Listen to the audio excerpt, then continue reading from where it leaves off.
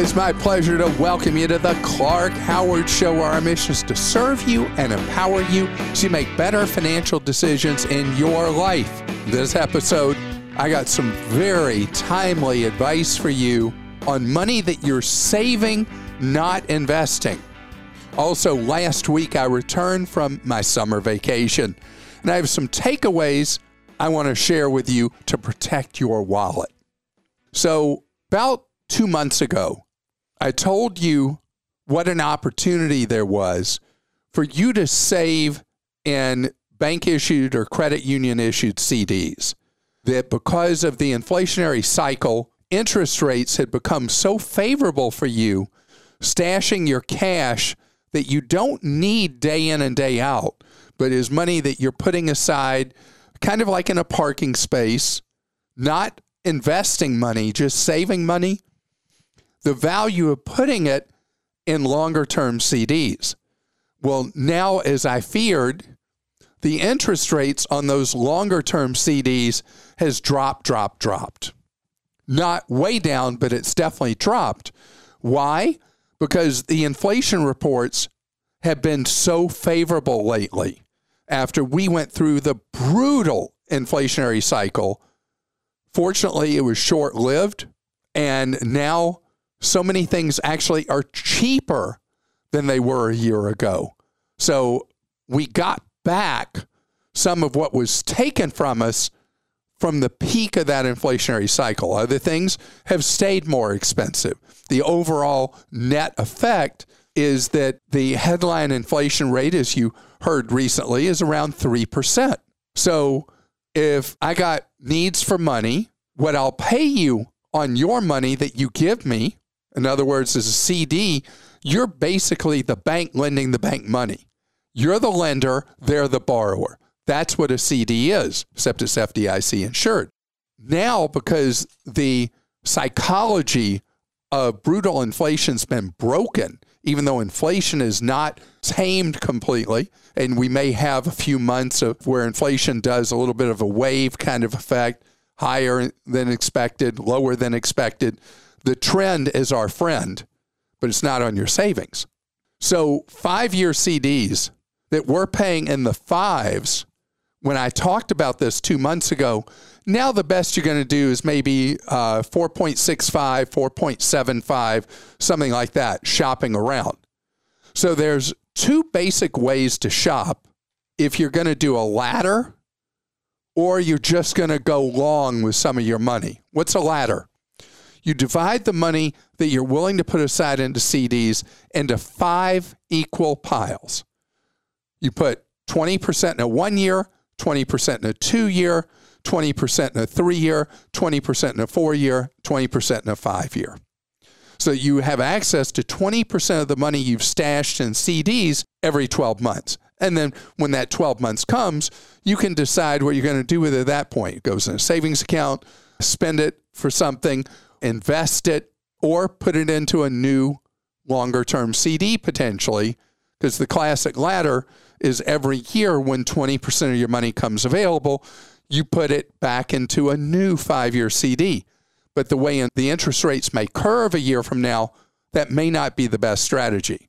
So you can buy the 1, 2, 3, 4, 5, and you can look at bank rate. We got a list at clark.com. You can see what the best rates out there are on those various terms. If you use Bankrate as a search tool, know that the first ones you see are ones that paid them more money to list early. Go beyond to see the best rates.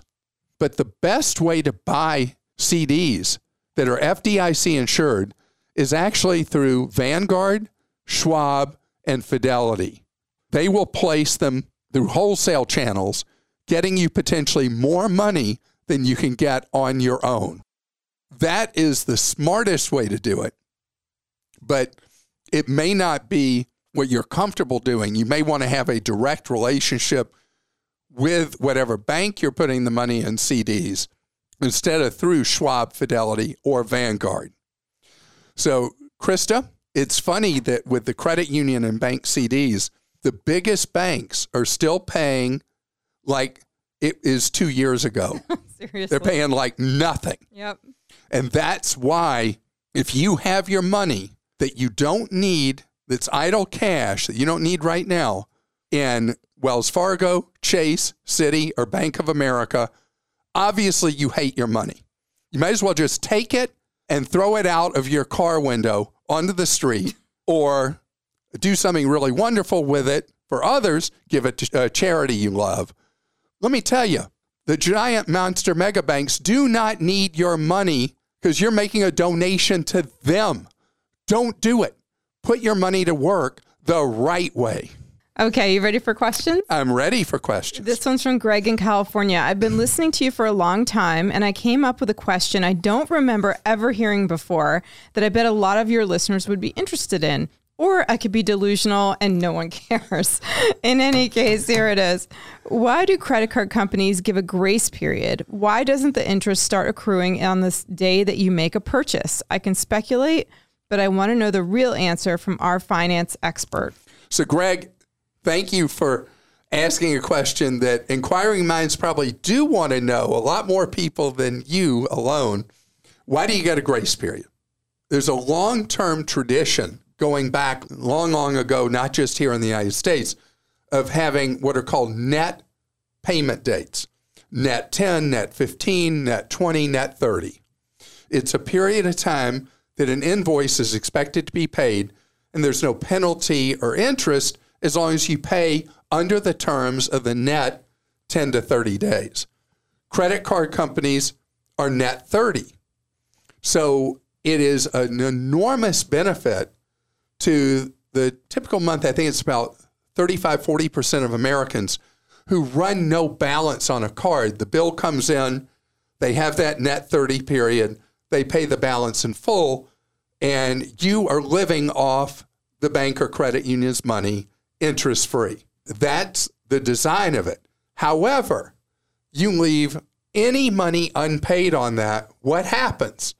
Well, interest accrues moving forward, and any future charges are all subject to interest at the highest rates we have ever had on credit cards. So the system is so tilted towards those of us who pay our balances in full, who are being subsidized by those who can't, or just lifestyle, they don't pay their balances in full. So it is a stacked deck in favor of people who pay in full each and every month. Tracy in Florida says, my husband has had an Amex Gold card for about 20 years. It still has a $160 annual fee compared to the current version's $250 fee. Wait. They never raised the fee? They must have grandfathered him in. I've never heard of that being done. He hasn't used the card in years, but refuses to close it because it's one of his oldest lines of credit, and he's afraid of what it will do to his score. I say he should cancel it since there's no downgrade path to a no annual fee card. Since it's in good standing, it would continue to show on his credit report for 10 years, and his other cards will have aged 10 years by the time it drops off. And since it's a charge card, it would have no effect on his monthly utilization. Who is right?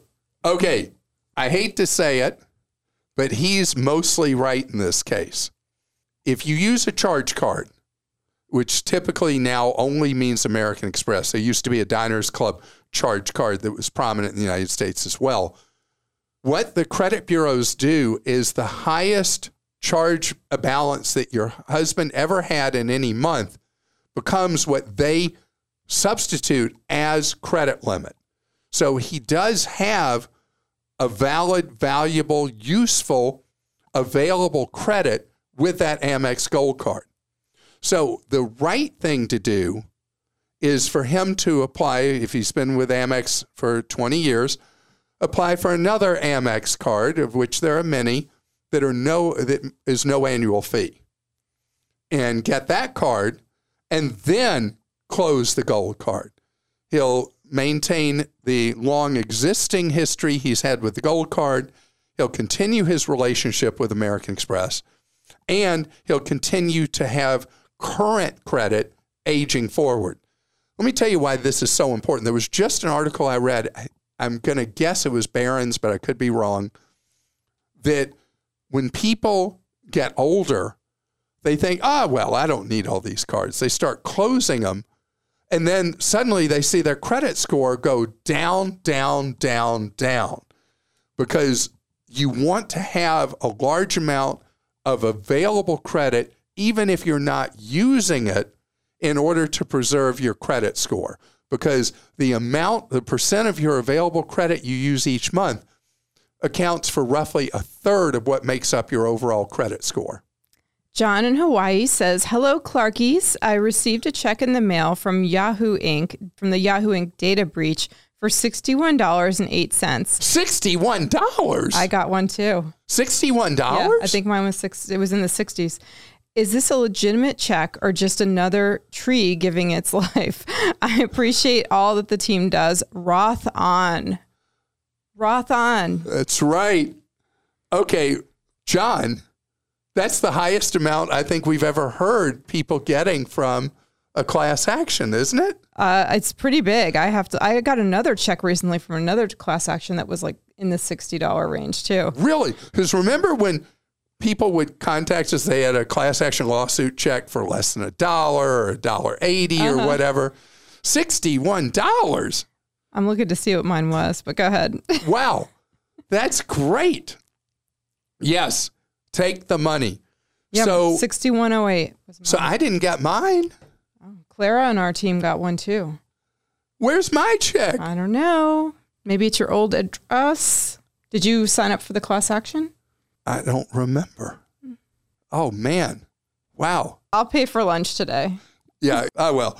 Okay, coming up, I want to tell you, I was just on this wonderful trip, and there are some gotchas along the way I want to make sure you are aware of, particularly if you're going to travel overseas. My wife and one of our 3 children and I went on a trip recently to Europe. It was fantastic other than the heat. I want to tell you there are 2 spoiled people right here, Krista as well. Guilty. You were on an adventure to Europe, multiple countries for 3 weeks? 3, almost 3. 3 weeks. The funny thing was you and your family crossed over with us in Europe 3 hours, I think. It was like no time at all. You rented a car in Europe. Mm-hmm. I rented a car in Europe. And I'll talk about where we went and stuff in a second. But renting a car in Europe is a bit of adventure with more difficulty than you have renting a car in the United States, because some countries will not honor the insurance coverage that comes with a credit card that could be primary or secondary for the vehicle. You need to know there are ways for you to protect that car rental overseas without having to buy the $1 zillion insurance from the insurance agency. You ended up having to buy it. And I used it. And oh, you wrecked the car? Confessional time. I didn't do the right thing. I didn't look over the car when I took it out. I just got it and left. Totally forgot to video it. And they said we had curbed the wheel, but I had not. I knew I hadn't done it. But I don't know. I've curbed wheels lots of times in my life. I've done it a ton, but I would remember because I know the sound of it. I rented the same car, I drive it home. And so, yeah, but luckily, Wait, you rented a Tesla in Europe? I rented a Model Y. There's chargers all over. It was cheaper. And then I didn't have to pay the huge gas prices, which was crazy. Which the most we paid was the equivalent of $9.45 a gallon. Yeah, and we drove it a lot. It was a great deal. I got a great deal through Sixt. I got 20% off of the lowest price I had found anywhere else. But anyway, and then what was the daily insurance charge? It was a lot, but honestly, now I was so glad that I got it because I know the wheel will be covered. Okay. Yeah. So I want to talk about alternatives.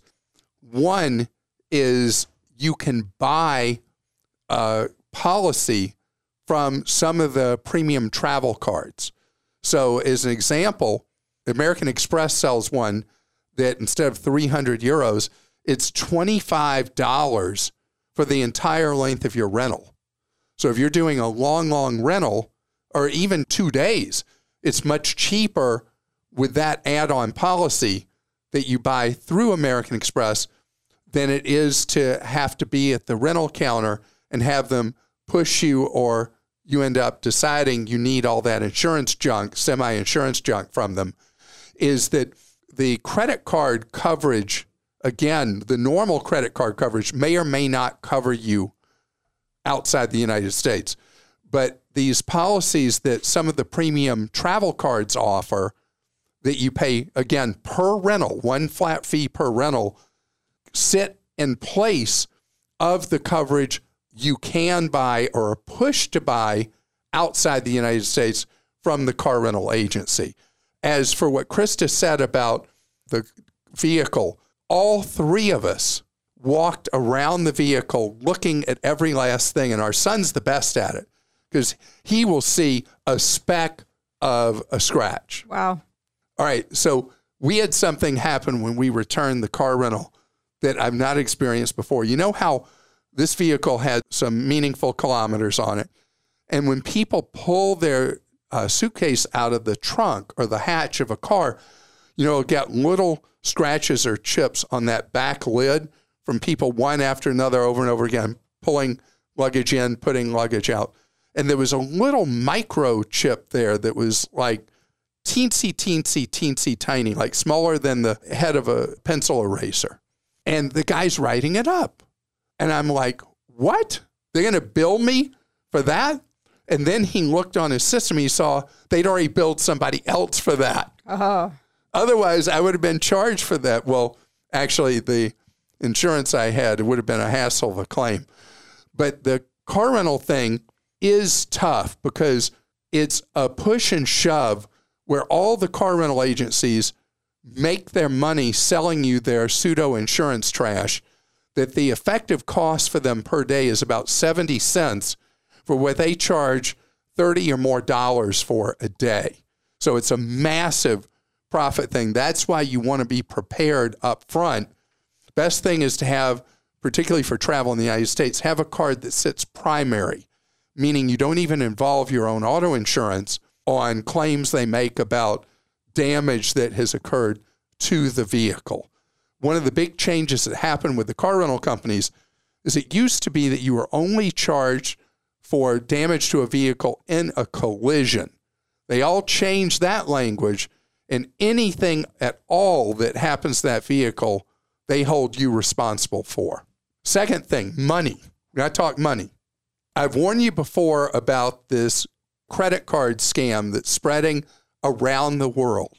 You go to pay now because most of the world, there are a few countries that people still do things in cash, but most now, it's either tap to pay or it'll be Apple Pay, GPay, Samsung Pay, whatever, or plastic.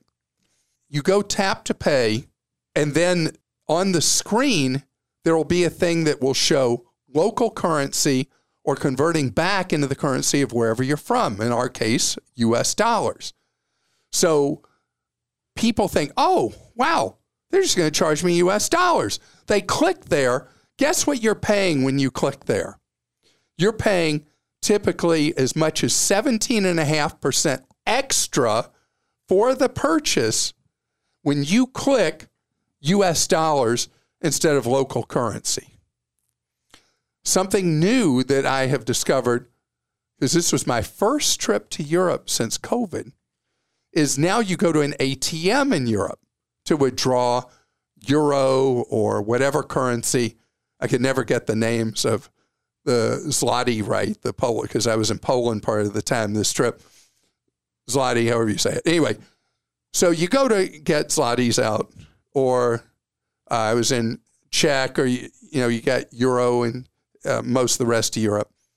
And at the ATM, it will then say, do you want your money converted into dollars? They give you the local currency, but do you want your withdrawal in dollars, or do you want it in the local currency? Whether it's Polish money, Czech money, euro, British pounds, whatever. If you click US dollars, suddenly again, you're paying a transaction junk fee of up to 17.5%. Can you imagine that? And all you have to do, it says on the screen, Do you want to accept paying this fee or not? You say no, and you select the local currency, and then you get what's called the banker's buying rate on the money. Very important. Anytime you're buying something using your credit card, probably 2/3 of the time, it will do that same thing where it says local currency or dollars. Remember, always remember, you're paying in local currency. On the ATMs, going back to them, if you go to an independent ATM, after you get past that minefield, where you know to select local currency and not dollars, then there will be a junk fee for pulling the money out. And that junk fee will range over a wide span. But usually bank ATMs, usually, not always, don't charge that junk fee. They may charge like an ATM here does. If you go to one that's not owned by your bank or credit union, and they charge you a $3 junk fee or something like that, you may see that even at a bank ATM elsewhere in the world. And that is one you know is going to be there, going to happen. But beware at independent ATMs, there may be a giant junk fee just for withdrawing the money.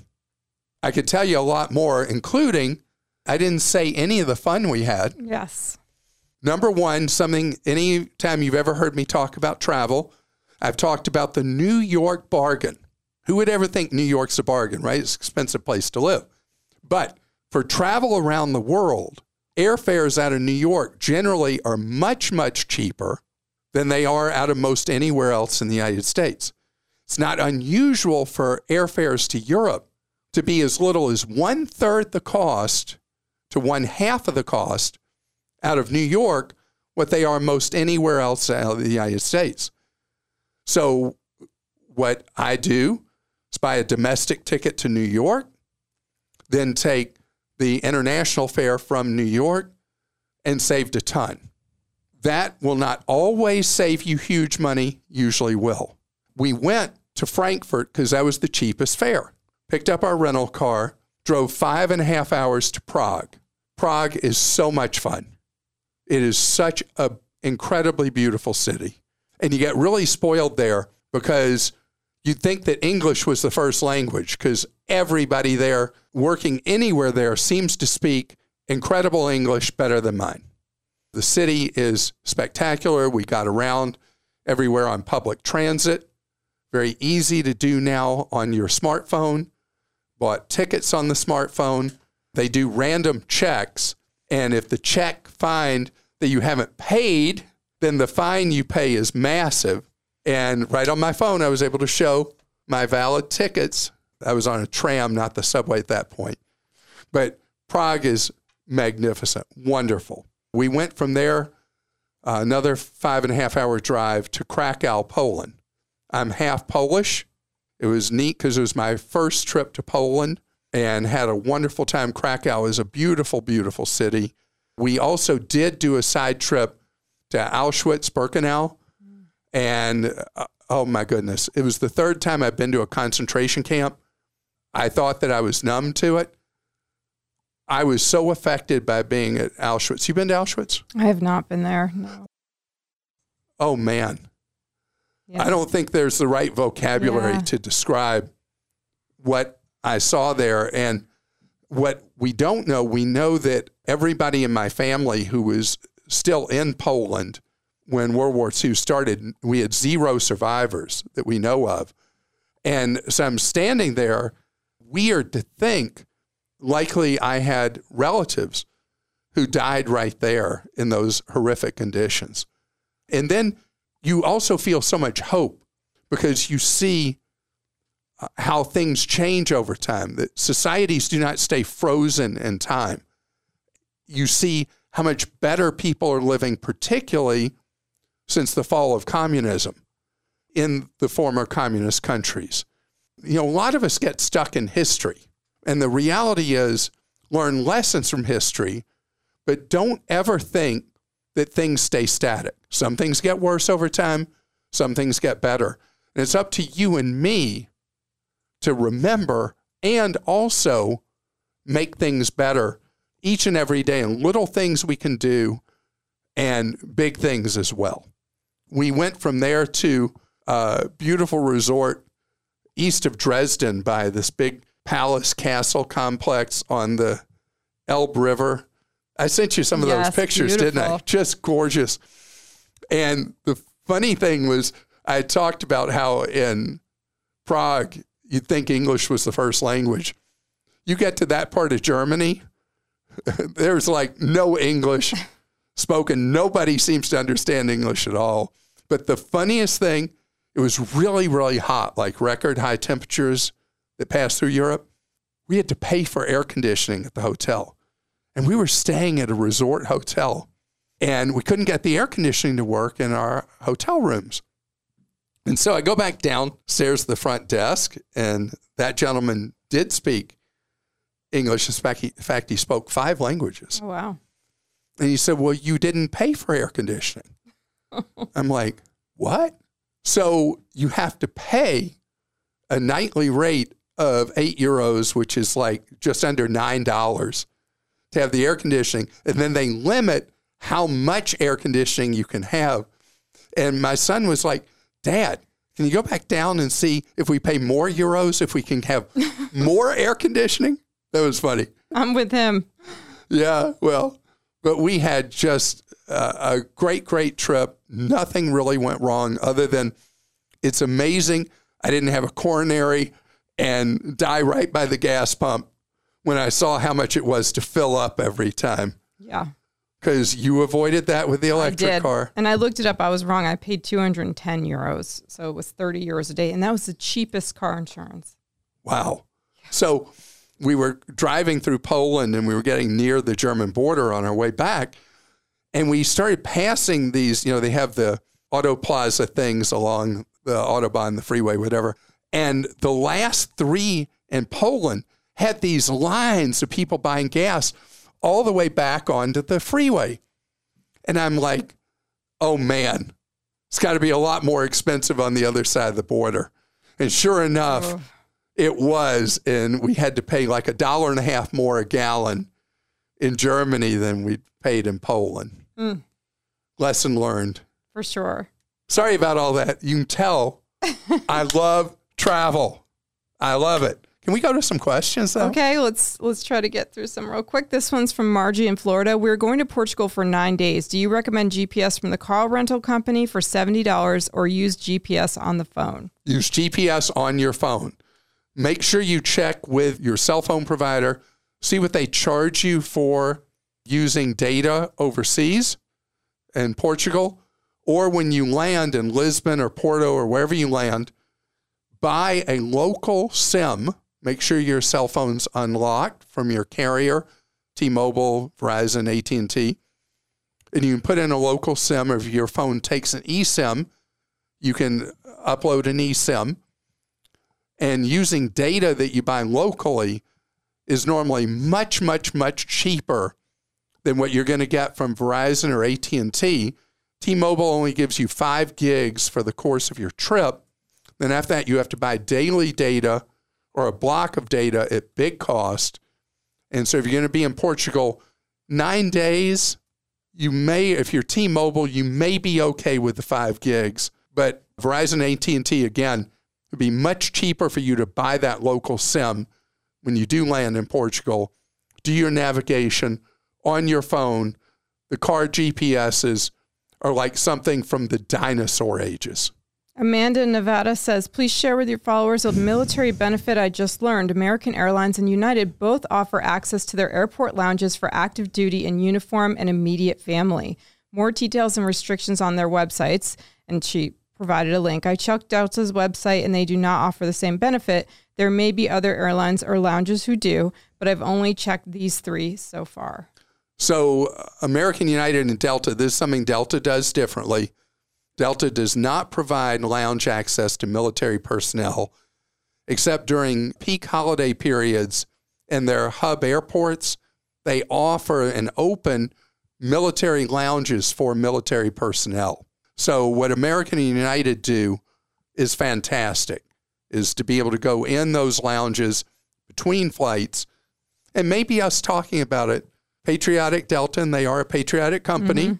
will feel like maybe we should do that as well for military personnel. All right, one more quick one. Ed in California, I have a question about car rental insurance. I rent a car 3 or 4 times a year, but I don't own a car and don't have non-car owner's insurance. Is the insurance built into my Costco Visa card enough?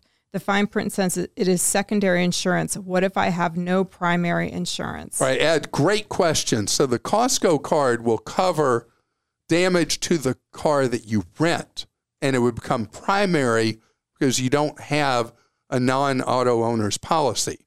But the big exposure isn't the cost of a vehicle, even if you totaled a $50,000 vehicle. The real cost is if somebody gets injured and you get sued for that because you don't have the auto policy, you're directly exposed for that. So I strongly recommend that you do buy a non-owner's auto insurance policy, something that came about first in walkable cities like Boston and New York, where people would travel and they'd need to rent a car and they had no insurance. And it's something that's available pretty much around the country now, and I recommend that you do buy it. So I want to thank you so much for being with us today. Remember, the sun never sets on Clark.com. We are there to serve you around the clock every day of the year. Also, something we've offered since February of 1993, free one-on-one advice, guidance, and information from our Team Clark Consumer Action Center, available to serve you Monday through Friday, 10 in the morning Eastern till 4 in the afternoon Eastern. You can call for one-on-one free advice, 636-49-CLARK. Have a great day.